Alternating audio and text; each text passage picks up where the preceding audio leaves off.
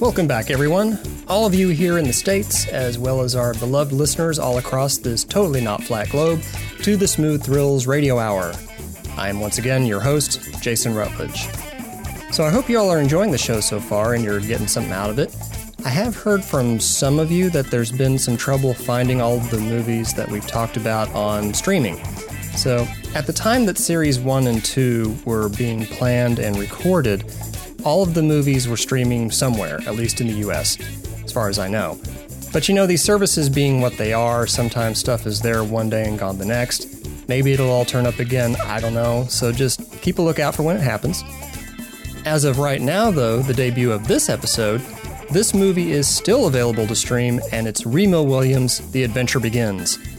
We're going to talk about the origins of this movie, how it worked out, and maybe why the adventure began and then kind of sadly ended at the same time. Nathan and Joe are back for this one, and not a moment too soon. I think Remo has something to say to both of them. Good. I'm glad you're both here because we're going to straighten something out.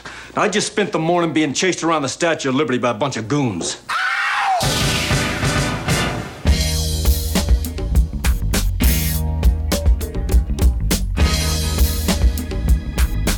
But we'll be like responding to your comments, and it won't make any sense that way. It'd be very odd. Joe was eaten alive by cats halfway through the episode, and he would have wanted us to carry on, though, so we're going to do it anyway. No matter what, then, and whatever answer you give, after you answer anything I say, then just repeat the question.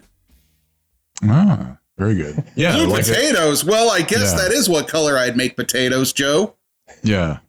Then nobody's lost. That's true. That's true. And where the fuck did I get blue potatoes? What is wrong? Well, that's what we're going to delve into the episode, and we'll find out. Hopefully. Wasn't Blue Potatoes the working title for Return of the Jedi? No, Blue Harvest. Oh. Well, I mean, it depends. Where's the harvest? Is it in Idaho? I don't know either. Anyway, welcome back, everybody. Smooth Thrills Radio Hour, Series 2. And today we're talking about a type of a superhero movie that became pretty big through the early 80s. I mean, you had Superman came out in, 77 or 78? 78, yeah. Everybody wanted to make superhero movies, but they didn't have the money, typically. So you ended up with stuff like Puma Man, depending on who you ask. And this movie, Remo Williams' The Adventure Begins. It's quite a jump. Sort of. There's like a 7-year gap there. But still, you had Is it a superhero movie? You could say that. I mean, it's sort of based on that. Say anything. Kind of a Doc Savage, Buckaroo Banzai. That's totally different. Sort of a thing where you have low-key kind of far superpowers. Off land stuff, right? That's kind of that. Yeah. I feel like those two are more fantasy. I think they're associated by name, maybe, because it's silly. It's the beginning of a franchise. They thought so. Yeah. They were wrong. They did. Both camps. They spent an hour and a half on training the motherfucker. Yeah, the adventure doesn't really begin until easily an hour and 15 minutes into this hour and 40-minute long movie, for sure. 2 hours and 1 minute, according to IMDb. Yes, it is. I just watched it again. Yeah, I must have fallen asleep somewhere. It is. Yeah, it didn't I watched feel it like last night. That long. Did either of you read any of the Destroyer novels that this thing is based on? I haven't. You said you saw some of them. Oh, at Half Price Books. Ironically, just the other day, they had like 12 of them in their vintage section. There's 153 Destroyer novels. Since the early 70s, so... It's not like getting caught up on Naruto sort of bad, but yeah, there's like 153 of these things. There's 181 Doc Savage novels. That I can believe, though. That's been around far longer. Yeah. And since the 30s, yeah. Doc Savage is like from the late 30s, right? Yeah. Early 40s. They had a lot to draw on for this, for sure. How many of them were in publication by the time they made this? Oh, that's a good question. I don't know. But instead, they made a white guy play a Chinese guy. Or Korean. Or Korean, you're right. I'm sorry. Wow, now I'm the racist. Speaking of that, though, Joel Grey didn't want to do the movie until he saw the makeup, because he wasn't convinced they could make him look like an old Korean man. This did lead to this movie's one and only Oscar nomination, which was for makeup. Californian. Yeah. They lost to Mask. But yes, Remo Williams was nominated for an Academy Award for Best Makeup. There was makeup in Mask? A smidge. Ouch. It's hard to miss. I thought Cher looked You may want to go back and watch I think it was Sam Elliott. I'm not certain. They added extra mustache. That's right. They had like mustache extensions. Yeah, extra mustache. Is what they did. They took Remo Williams' mustache and gave it to him. Okay.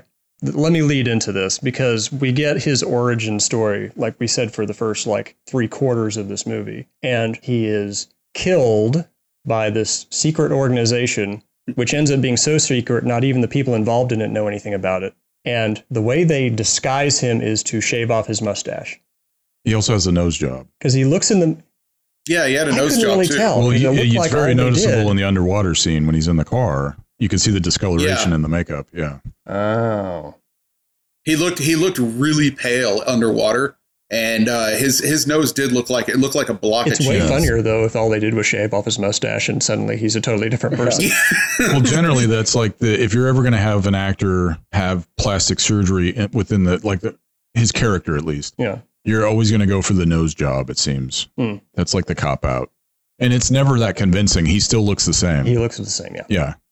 How great would it have been, though, if or would it have been a good idea if they had say, a black actor playing him and then afterwards they're like, oh, you made me white. Oh, so that's like Godfrey Cambridge. Nobody will know. Watermelon Man. What if he had two heads and they removed one of the heads? Wow, and one of them could be now that's a disguise. Rosie Greer. Yeah. One of them could be Ray Milland, and they could get on a motorcycle. Okay, now you guys are just being mean. They could take the head in the jar. I thought I had something. Make the head in the jar part of the team, too. Only he has to stay back at the base because he's in a jar. How about that? That's true. I like this. Is someone writing all this down? Because this is absolute gold right here. No, but we are documenting it in some form. It's going to be the next Destroyer novel, actually. Let's go to this mustache ride clip. Let's go to this exciting clip of Remo Williams being birthed into the world, given a new name off the back of a bedpan, and losing his mustache. What the hell have you done to me? We did some work on you. Just your face. Thank you, nurse. You'd better have had a damn good reason. We did. You were ugly. Who's we? You've been recruited by an organization that doesn't exist. Sam Macon is dead, pal. Some nasty man shoved him in his police cruiser into the East River. Yeah, well, I'm a pretty healthy corpse. The operative word is corpse. You've got a new face, new fingerprints, even a new name. Williams. Remo Williams. A lot of thought went into it. We needed someone, and you were the best we could find. Decorated cop, ex-Marine, no family, no commitments.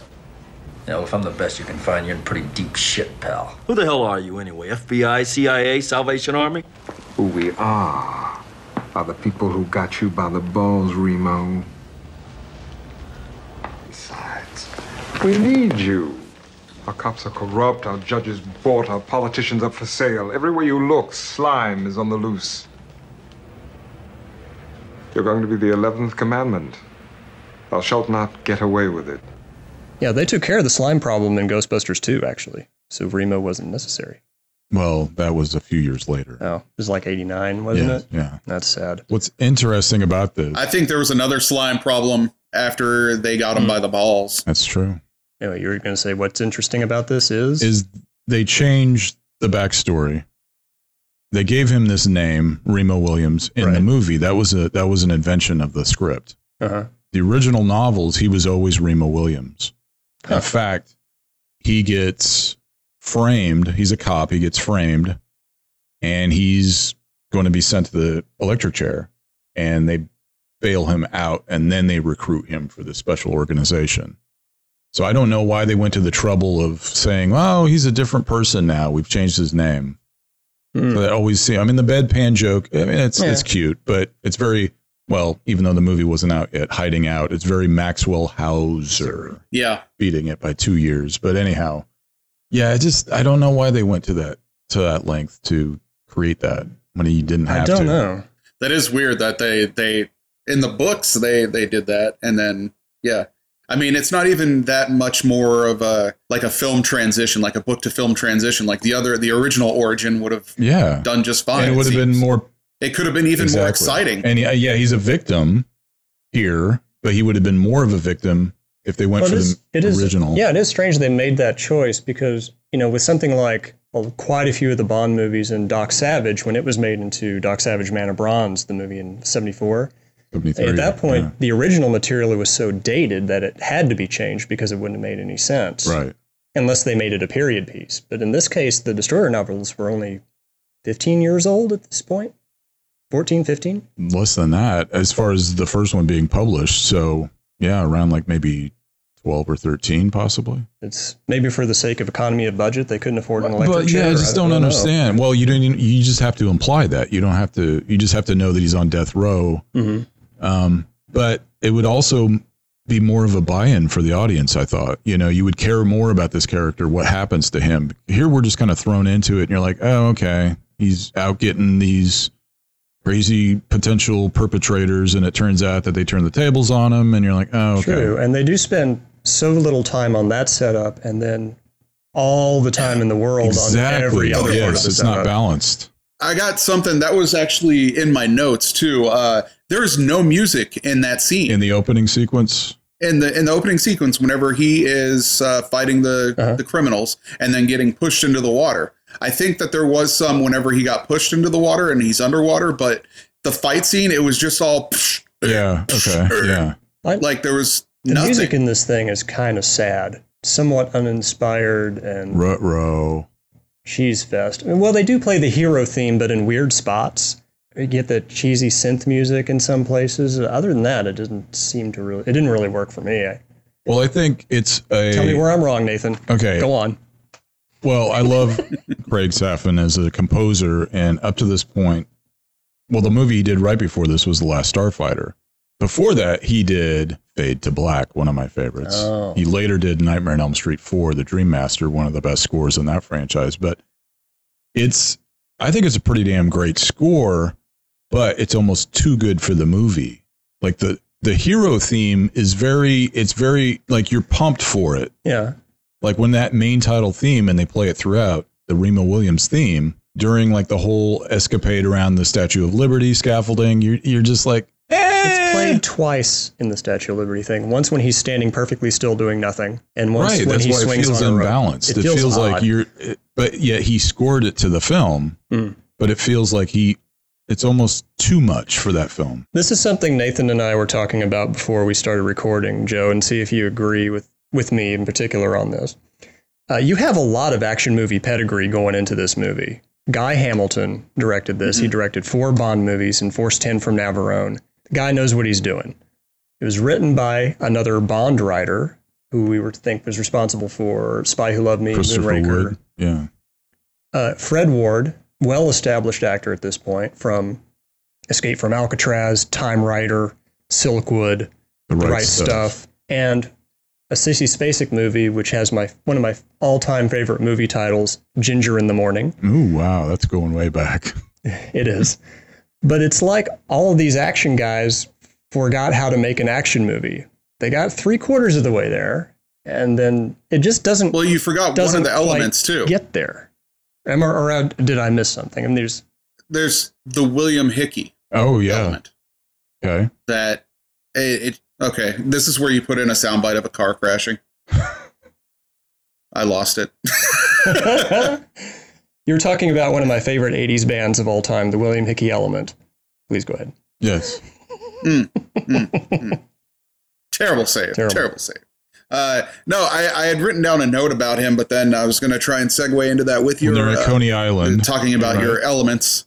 But yeah, like that was, I had written down, this is the youngest I've ever seen William Hickey. He did, is he in King of Marfin Gardens? Ooh, I don't know. It's weird to see him younger, but yeah. He did work a long ways prior to this. But yeah, it is odd to see him like Pritzi's Honor era onward. We remember him, you know. Speaking of ages, by the way, Fred Ward refers to Wilford Brimley as Pops and Dad a few times early on in this movie, making fun of his age. They only have about an 8-year gap between the two of them. Yeah. By the time he made this movie, Fred Ward was 43, born in 1942. Brimley was born in 34. It's barely an 8-year age difference. I mean, it's not as bad as, like, say, North by Northwest, when Cary Grant and the woman playing his mother was actually younger than Cary Grant was when they made the movie. Or Glenn Close and Mel Gibson on Hamlet. Yeah. But also, Brimley always looked older. And one is dead now. True. Brimley's always looked older than everybody else he's in a movie with. Whoa, he passed away recently. What, 83? How old was he? Yeah. I think so. Or 85. At any rate. But he was always one, like back then when you watch, maybe not in John Carpenter's The Thing, because he didn't have the facial hair, but yeah, in just about everything he did during that time, especially the Cocoon films, you feel like he's got to be in his 60s. I've mentioned this before, and it still blows me away that at the time he was making, I think it was Mission Impossible Ghost Protocol. Brimley? Tom Cruise was the same age that Wilford Brimley was when he shot Cocoon. Wow. Which is bizarre to me. But the other thing, too, is Brimley always did his own stunts. I'm about the same age right now than Wilford Brimley. Yeah. He leapt off of a building and broke his foot on. Oh, no, that's Tom Cruise. Never. Go ahead. And that was on Cocktail. No, Brimley was just hanging on to the airplane. That was also Jackie off. Chan in Rumble in the Bronx. Yes. Also, speaking of action stars who are getting older at this time, Roger Moore was 57, turned 57 when they were shooting A View to a Kill, also in 1985. Yeah. I say that because there's a lot of stunt doubling in that particular Bond film. I say that because there were the inevitable comparisons when Remo came out to all the Bond movies, and it's not particularly fair. I don't think there's much of a comparison there. Well, no, but the producers felt that MGM. it was Guy Hamilton. It wasn't. Which one? No, it was Remo Orion Pictures. Yeah. MGM owns it now because they own the Orion back catalog. But no, MGM owns something? Well, yeah. If you look at the majority of the MGM film library, it isn't MGM related. I figured that they MGM... have Canon, they have some Samuel Goldwyn, some Avco Embassy in there. Isn't MGM just being run out of somebody's spare bedroom at this point in their life? Easy, Tiger. But the producers... I do love seeing the Orion. Yeah, it really takes you back, doesn't it? Which is cool, especially with Bill and Ted Face the Music coming up. That was always an Orion property, so that's pretty cool to see that come back. But no, the actual physical producers of the film, the ones that developed the screenplay and all that, they wanted it, or they saw it as a working man's James Bond. Right. Whether or not it is, no. Executioner type thing, yes, but Bond, maybe not. To that point, I found the Variety review of Remo Williams that came out with the movie. And I quote, "Remo Williams is a poor man's James Bond, with a dash or two or three of other popular genres thrown in for good measure. The film seems to never know where it's going, and when the smoke is cleared, doesn't seem to have got there either." That's maybe a little bit harsh, but... A little harsh, but at the same time, it's somewhat accurate. It is. I'm talking earlier about how no one can figure out for years who the villain in this movie was. Yeah, it's a bunch of guys, but... Was it obvious to you, Joe, who the villain was in this movie right away, or did you have to... No. And what were they doing? Not at all. I don't know, man. Like manufacturing poor guns. This is where it might fall apart here. I'll be honest. I think I missed the last probably 15 minutes. I fell asleep. It didn't clear anything up. So as far as I can tell, the villain's evil plan was to become a government contractor and then scam the government out of billions of dollars, which is hardly original and is actually actively encouraged as far as I can tell. It's not much of an evil plan, really. Right, particularly now. Yeah. This is just common. Well, it was also in the decade of total excess, so that didn't seem very odd either then. No, I suppose that's true. But yeah, you have some great character actors in there. You got Michael Pataki. You've got early Patrick Kilpatrick as the henchman with the diamond. That was a nice touch. I did like that. I like that. What do you call them? Like Tiffany mouth? Yeah, I think so. Yeah. Who's your dentist? Tiffany's? Because Remo Williams sounds exactly like Rodney Dangerfield in this movie. Oh, are you kidding? That's probably the most enjoyable part of this whole movie was the training stuff, the interaction between Remo Williams and Chung. Yeah. Also about Joel Gray's performance.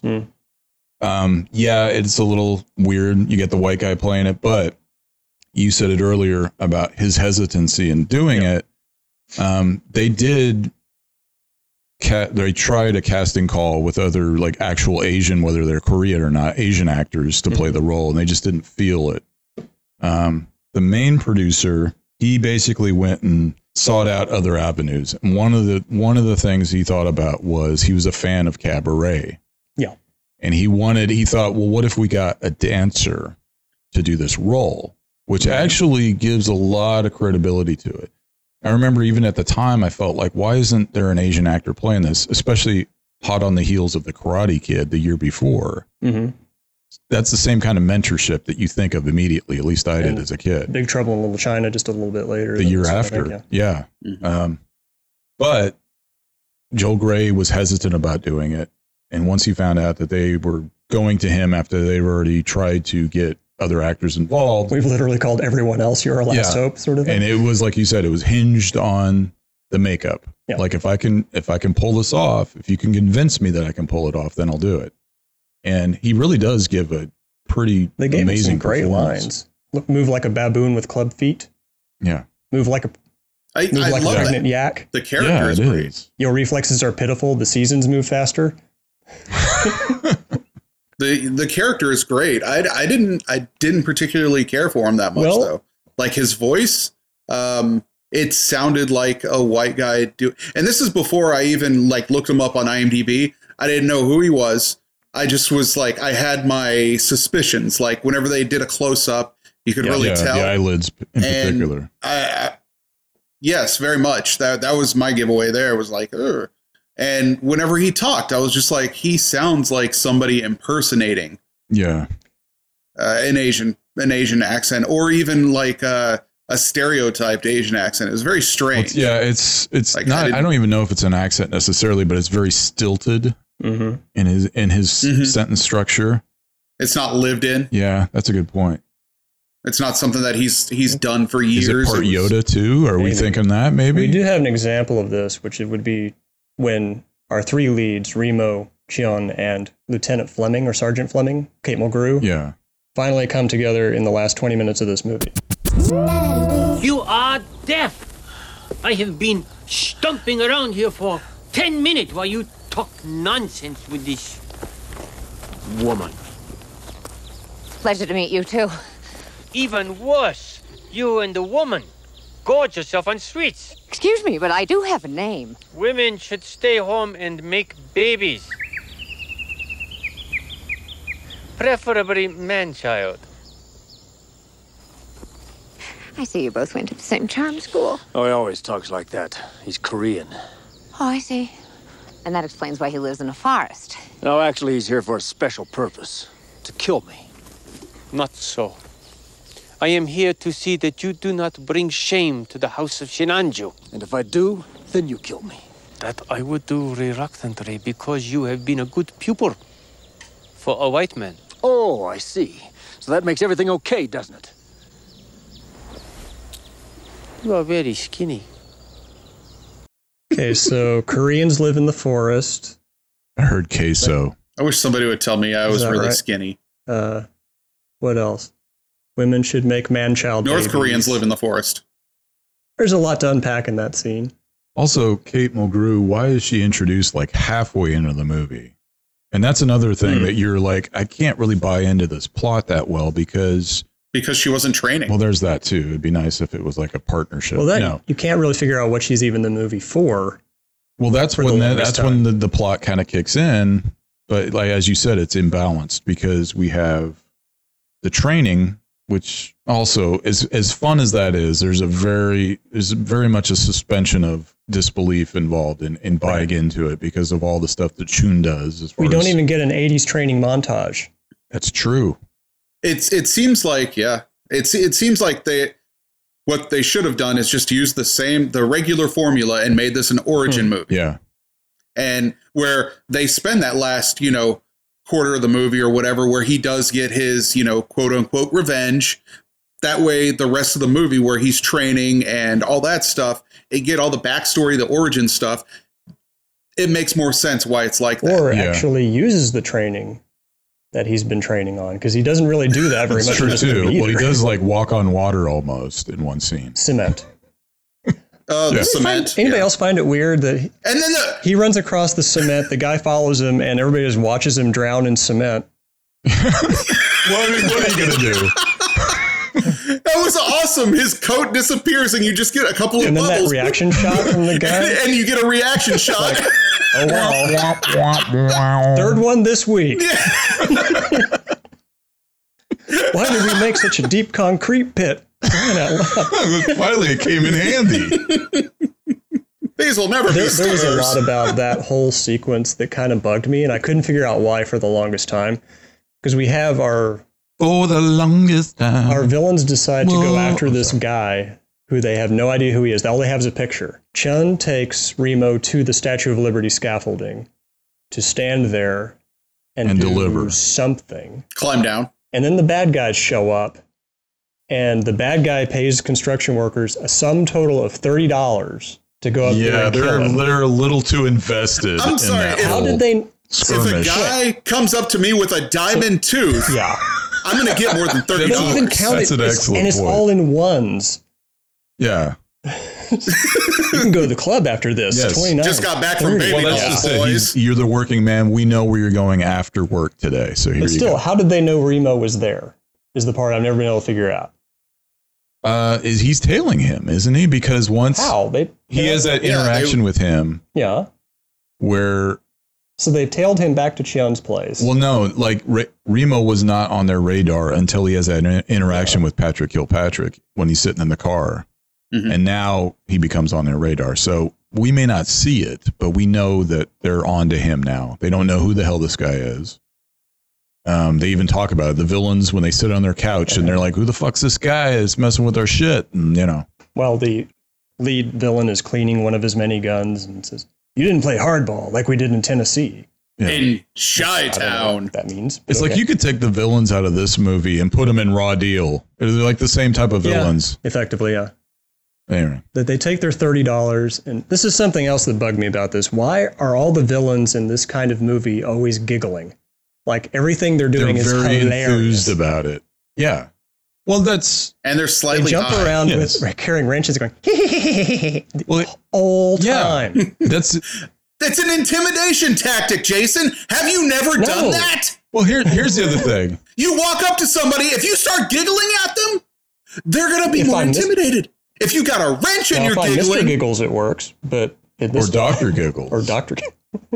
No, if you're Johnny Jackass walking around with a wrench and you see somebody you want to mess with, you can start giggling at them. Before you know it, you're holding their wallet. That's true. And they should know if they see Johnny Jackass coming down the street. Yeah. Especially with like kind of a... Well, in today's day and age, you can't really see the giggle. Like you're going to see him coming and think, oh, it's Johnny Jackass, but maybe this time it'll be different. Maybe. But you're also, you bring a good point because there's 3 of them. They're all in the same mindset. They've all done a bunch of nitrous. Pillsbury Doughboys about this. And it doesn't make any sense. Like one of them's like, I don't know, guys, do we really got to rough this guy up? You know, he's not as enthused about it as the other 2. No, they're all into it. It's very... And the whole sequence goes on for like, it seems like 20 minutes. It takes eternities, yeah. And I get it that was, they filmed some of it on the Statue of Liberty and they had to recreate the set in Mexico. Yeah. And that's their big, they're happy about it. They're proud of it. This is supposed to be the big action set piece of the entire thing. It's the poster art, you know. Yeah. It wasn't the dogs. No. That chase him around. The dogs should have been. The dogs were like the star of the movie. Yeah, that sequence is pretty great. Dogs were great. The dog sequence and when he uses the diamond tooth to cut through the glass to get them out of the gas trap is fantastic. Yes, it is. I didn't see that. Oh, it's great. You have to see it. Yeah. Does he just press his face up against the glass and rotate? What? And then he steps back and bolts through the glass. How great would it have been if he pulled out like something that is about the size of a pen and he just stuck it in his tooth and stuck it there and that's what then he cut it out. But like it's like a and then he just put it right back in his tooth. Or if they just carry a gun around like he wanted to do in the first place. You know, okay. Right, but the point is he is a weapon. Okay. I shot him in his diamond. So you've got this secret organization, right? Made up of exactly 2 people. Well, they're called what? Cure? But Cares or no Cures? I think it's Cure. I don't know. But there's no Robert Smith references whatsoever. They mentioned the name of the organization exactly one time. They're giggling all the time. They're not gloomy. So is Remo the first guy they recruited, or is he replacing somebody? Well, there's two other guys, so they had to recruit each other first. Crap. Because these two guys have been in this organization for 50 years or something, and they're just now getting around. That's to what I'm recruiting wondering. a Yeah, third maybe guy? it's like a. Yeah. We got the connection, though, guys. We got, if they're called connection. Cure, and then Chung lives in a forest. Did you say Chunk? Chunk lives in a forest. Rocky Road ice cream. He takes requests. And that's a Cure song. Okay. Oh, my God. Okay. I see where you're going. I see where you're going. All right. Keep going. Keep going. Oh, yeah, No, it's fine. I'll just sit here and make Goonies references. If you insist. Oh, I was That's waiting for it. the Goonies reference, but okay. Well, here. Chung. Okay, this goes back to that whole cement pit thing. Should recut the movie where he's getting trained by There you Chunk. go. That might be interesting. So he just truffle shuffles enemies. Although Chunk didn't teach the truffle He could shuffle. it could be like a. So you got I got giggling jackasses coming at him, and he just pulls his belly out He and starts starts shaking. glowing like the Last Dragon and does the belly shake Oh, thing. yeah.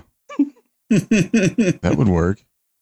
No, but here's let's say they did. You're the last Chunk song starts going, and you get the shake. You are the last Chunk song. That would have been Oh, perfect. wait, that's not. I am the last one. So, like, what if, like, what you're saying? What if they're replacing that third member with this Remo Williams character, right? Uh-huh. What if Chun had already he had tried to teach another guy prior to this, but he's submerged in the cement pit, and they're like, "Fuck! Now we got to get another one." Not only is the cement never drying, but there's now 5 bodies in it somewhere. Well, it's compost. We should And then put, in the we should background, put, like, actually, some you can tape see- up around this so people quit walking into our cement pit. But it's so fun to stand here and watch it happen.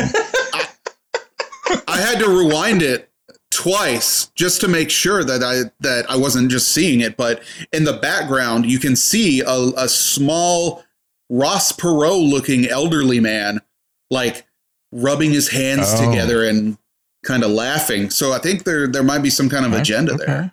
I must have missed that. I didn't see that. Yeah, a little. They may have been too subtle with that. You're going to use that car crash sound clip a lot, this one. Yeah. That's the opening theme. I've been off sugar for a week, man. Remo Williams didn't do as well at the box office as they would have hoped, I guess. I don't know what the budget was. It ended up making about $14.5 million. It was up against Commando, Rambo First Blood 2, and probably Crush Groove may have had something to do with it. I don't know. Yeah, I saw the box office slate that week, and I think Commando opened that same week. Yeah. Rambo had been in circulation for like 20 weeks up to that point. And still kicked its ass. Oh yeah. Well, no, actually, it was a little bit lower. I think Remo opened in 3rd place.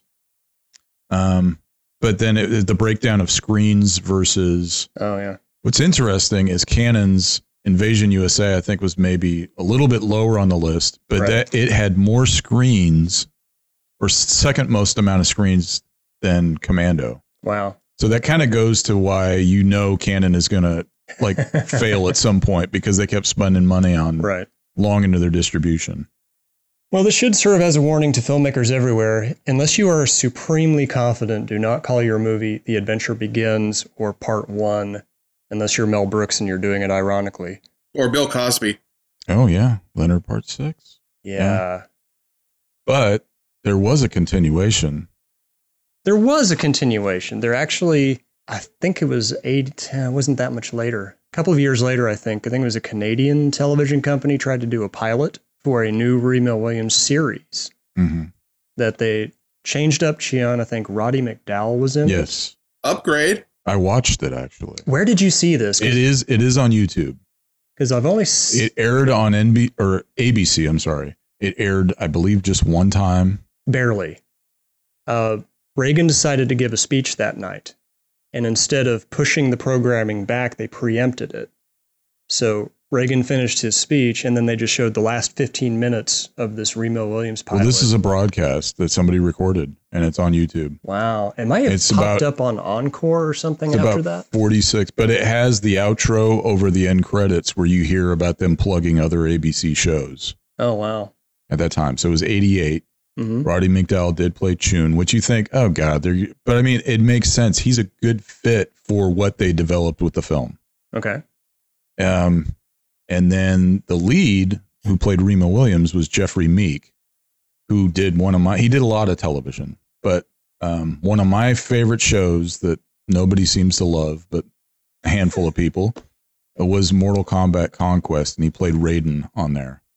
But he did have a martial arts background. So that's actually pretty interesting as far as I could see how this show could have been an episodic within that era.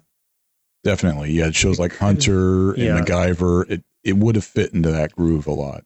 It also, they could have taken a different route and had a bunch of direct-to-video sequels like Universal Soldier did.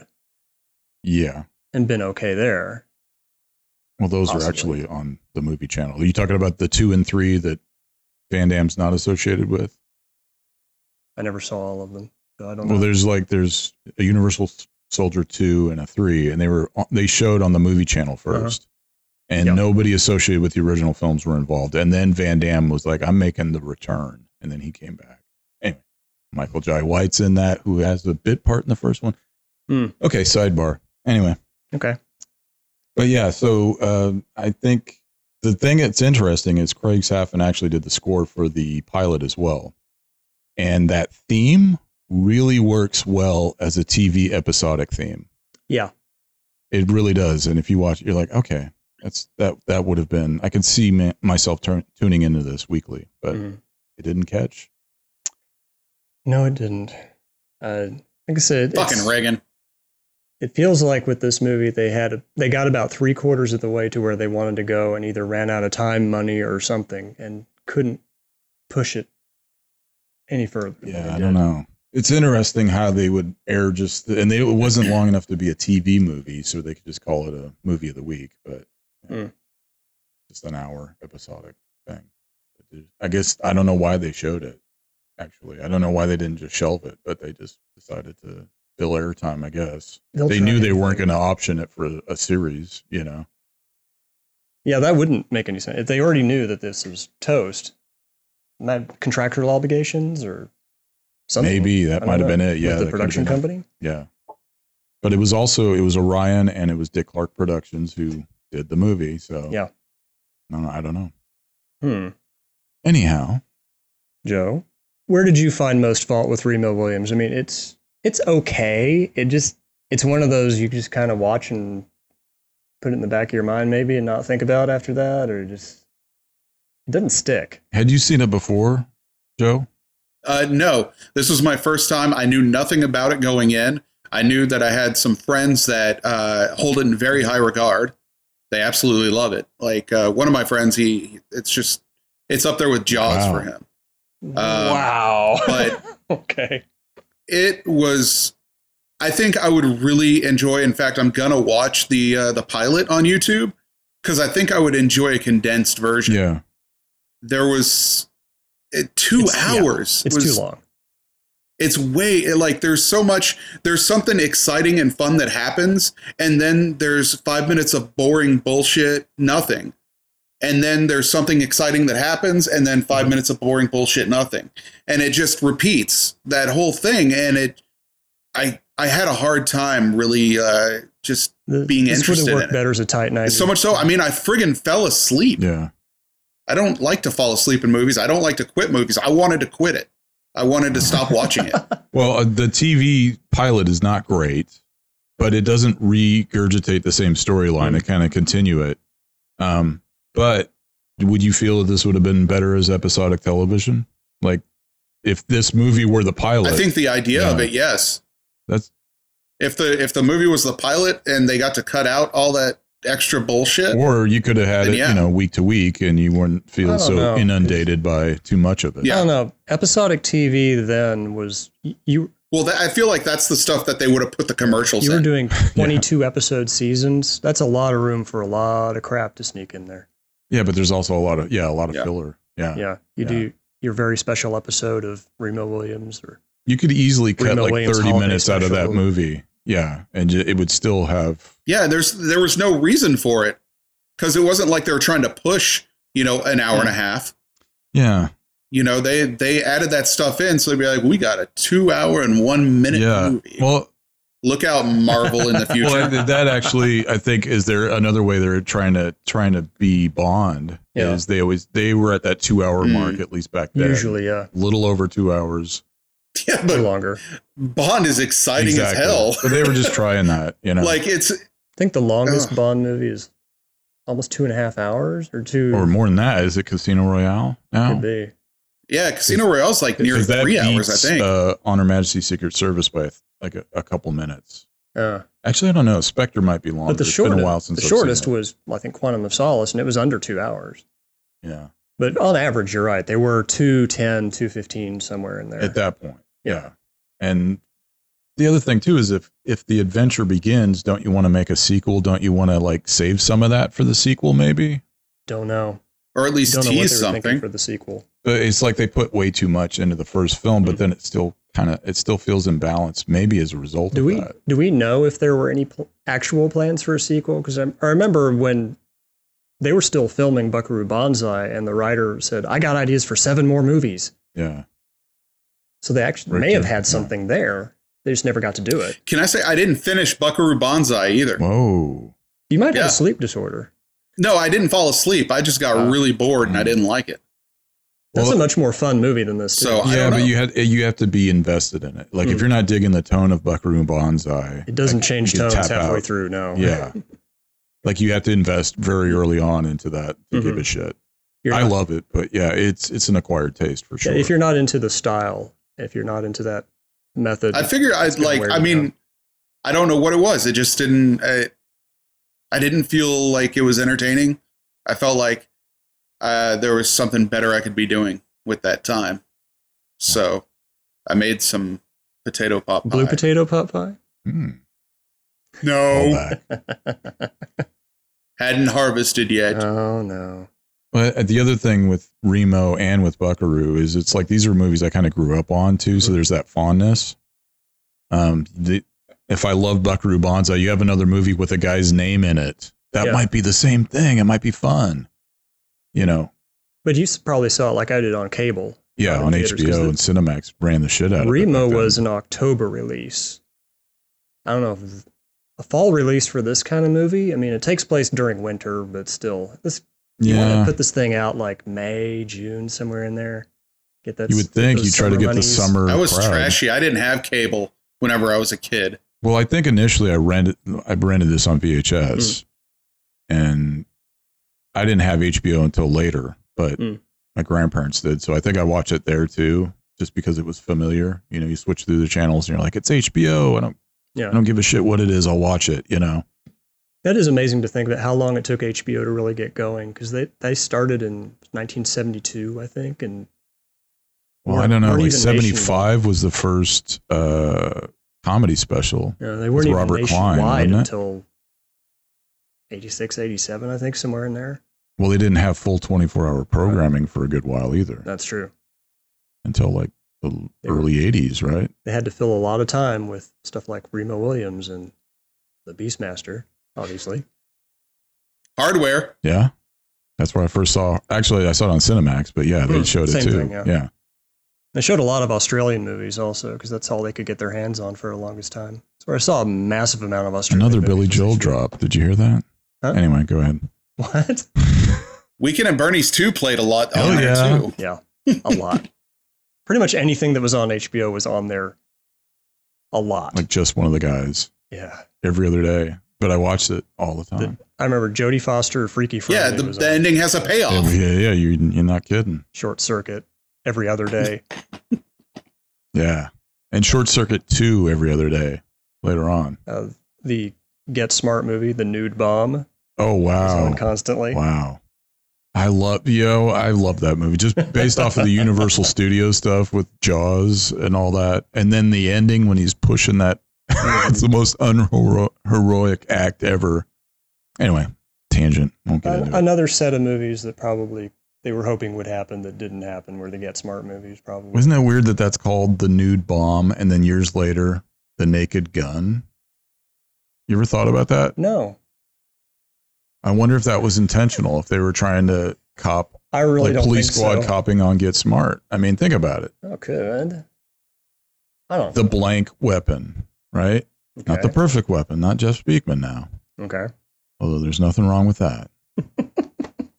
Final thoughts on Remo Williams? I mean, I can take it or leave it. I think it's interesting for what it is as an attempt to get something going and a kind of a case study and maybe how not to go about that exactly. It could have been. It's kind of hard to watch because you can see how with just a little bit more effort, it could have been something. Or I think there's a lot of effort involved. It's just channeled off. I like this show in some ways. There you go. I think it's a good movie to put on in the background. Yeah. Like if you're not something that you're completely watching all the way through, or maybe you're going in and out of the room because, you got those gaps. But it's a good movie to put. If you don't like watching movies, this one's for you. Quentin Crisp. Yeah, that's a good analogy. Go check it out. What did you saying, Joe? Oh, you were saying go check it out, and I was just going to say, or don't. Check it out. I was going to say check it out of the library, because that's probably where you're going to find it. Actually, it was streaming on Amazon for me. And so, if you got that Amazon Prime. There you go. And if you are a fan of the film and you don't own it, and it's out of print now that company is now out of print, sadly, Twilight Time. It is a superb Blu-ray release, whether you like the film or not. It's got a lot of in-depth interviews. Didn't you tell me it was like 5 hours or something of extras, or 5 featurettes? Yeah, it's close to that. Like every interview is. Well, they had an hour and a half of those extras in the movie itself. That's cute. That's cute. The trailer is 3 minutes. That's a long trailer. Holy crap, it is. Yeah. Yeah. It's the only trailer in history with filler. Yeah, I went to the bathroom and came back, and the trailer was still on. Yeah. Yeah, still going. I didn't feel like I missed anything. I got some more popcorn in the lobby, and still going. I went over across the hall and watched an entirely different movie. Came back, trailer still on.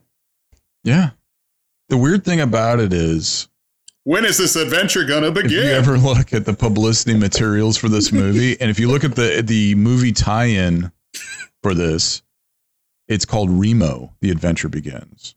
Okay. The trailer says Remo Williams, but some of the posters just say Remo, The Adventure Begins, which doesn't sound very catchy. The title is Remo Williams in the credits. Okay. But would you like how people wouldn't know what the hell that meant? Remo. I would have thought it was an acronym for something.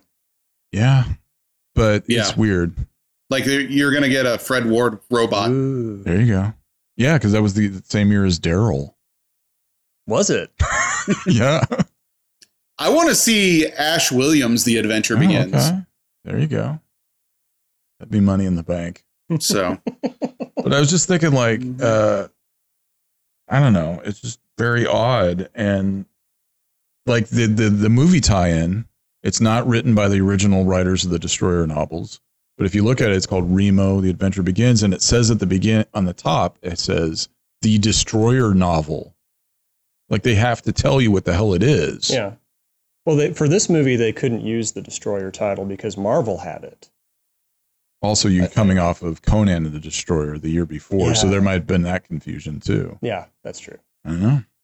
Remo Williams. Destroyer, so that's what it became. Begins, that would have that would have made a better title. And then later on, you get the Clayton Rohner movie, Destroyer. Mm-hmm. Ooh. What if Remo was really entertaining movie originally? That's the new title? Yeah. Like it was originally entertaining, but we fucked it up. Okay.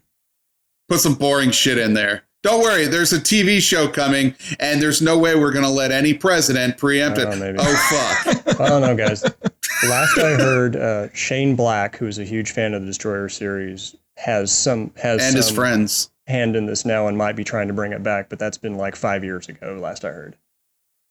I don't think it's going to happen. Do we want that, though? I mean, I don't think the world is not crying out for another Remo Williams movie. But if you made like a very faithful adaptation, not saying that Shane Black has that in mind, I don't know what he's doing, but I don't know. Don't know. We'll just have to wait and see. I'd rather him just make another movie kind of like Kiss Kiss Bang Bang. Yes, thank you. That is a masterpiece. Well, if either of those things happen, we're going to talk about it right here on the Smooth Thrills Radio Hour. With that, we'll bring this episode to a close. Thank you all for listening. Catch you next time.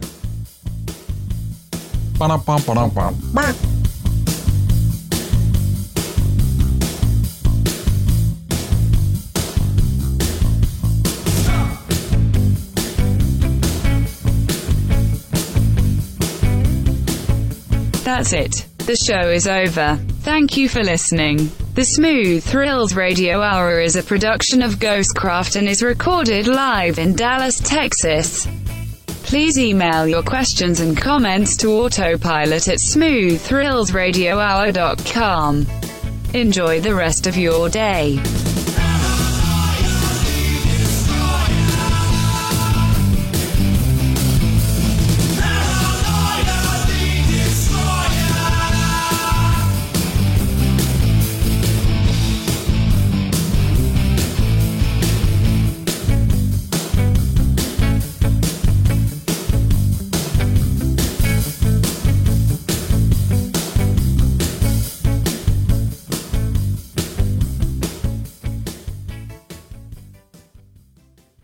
What? How do they have him by the balls? Below frame. You can't see it.